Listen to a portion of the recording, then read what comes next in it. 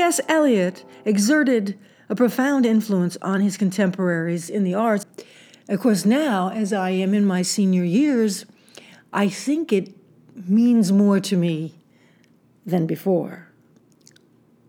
Let us go then, you and I, when the evening is spread out against the sky like a patient etherized upon a table. Let us go through certain half-deserted streets, the muttering retreats of restless nights in one-night cheap hotels and sawdust restaurants with oyster shells, streets that follow like a tedious argument of insidious intent to lead you to an overwhelming question. Do not ask. What is it? Let us go and make our visit. In the room the women come and go, talking of Michelangelo. The yellow fog that rubs its back upon the window panes, the yellow smoke that rubs its muzzle on the window panes, licked its tongue into the corners of the evening, lingered upon the pools that stand in drains, let fall upon its back the soot that falls from chimneys, slipped by the terrace, made a sudden leap, and seeing that it was a soft October night, curled once about the house and fell asleep. And indeed, there will be time for the yellow smoke that slides along the street, rubbing its back upon the window panes. There will be time. There will be time to prepare a face, to meet the faces that you meet. There will be time to murder and create, and time for all the works and days of hands that lift and drop a question on your plate. Time for you and time for me, and time yet for 100 indecisions and for 100 visions and revisions before the taking of a toast and tea. In the room the women come and go, speaking of Michelangelo. And indeed there will be time to wonder, do I dare? And do I dare?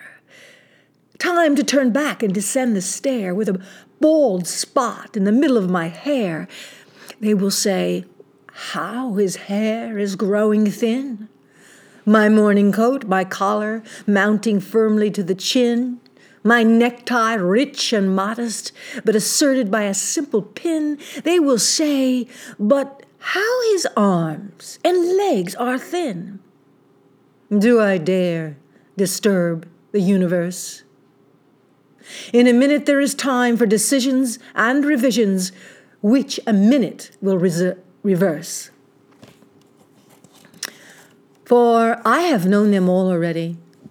Known them all, have known the evenings, the mornings, the afternoons. I have measured out my life with coffee spoons. I know the voices dying with a dying fall beneath the music from a farther room. So how should I presume? And I have known the eyes already, known them all, the eyes that fix you in a formulated phrase. And when I am formulated, sprawling on a pin, when I am pinned and wiggling on the wall, then how should I begin? To spit out all the butt ends of my days and ways? And how should I presume? And I have known the arms already, known them all. Arms that are braceleted and white and bare, but in the lamplight downed with light brown hair. It is perfume from a dress that makes me so digress. Arms that lie along a table or wrap about a shawl. And should I then presume? And how should I begin? Shall I say I have gone at dusk through narrow streets and watched the smoke that rises from the pipes of lonely men in shirt sleeves leaning out of windows? I should have been a pair of ragged claws scuttling across the floors of silent seas.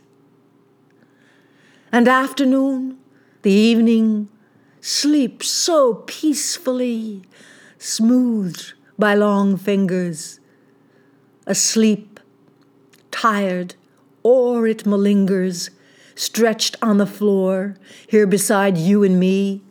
Should I, after tea and cakes and ices, have the strength to force the moment to its crisis? But though I have wept and fasted, wept and prayed, though I have seen my head grow slightly bald, brought in upon a platter, I am no prophet, and here's no great matter.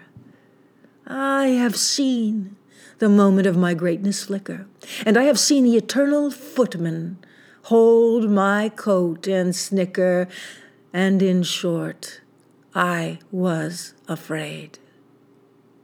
And would it have been worth it after all?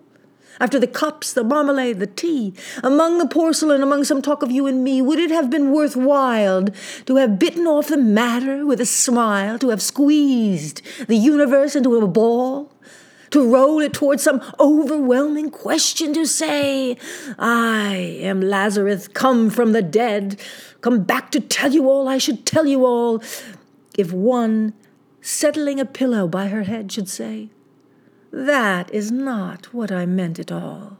That is not it at all.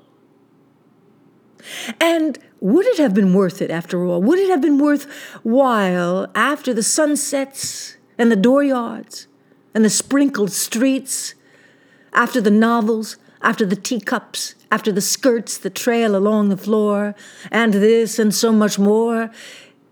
It is impossible to say just what I mean, but as if a magic lantern threw the nerves in patterns on a screen, would it have been worthwhile if one, settling a pillow or throwing off a shawl and turning toward the window, should say, that is not it at all.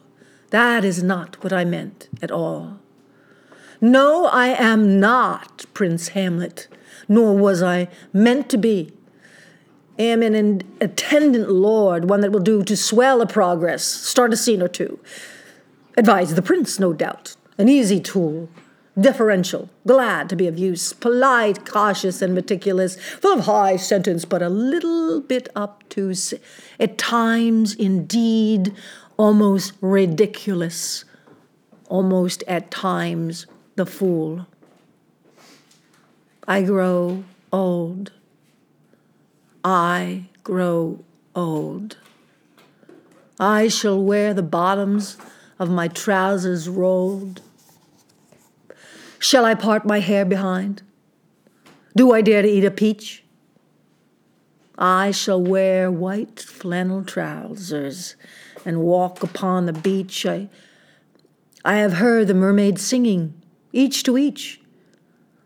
I do not think that they will sing to me. I have seen them riding seaward on the waves, combing the white hair of the waves blown back when the wind blows, the water white and black. We have lingered in the chambers of the sea by sea-girls, wreathed with seaweed, red and brown, till human voices wake us, and we drown.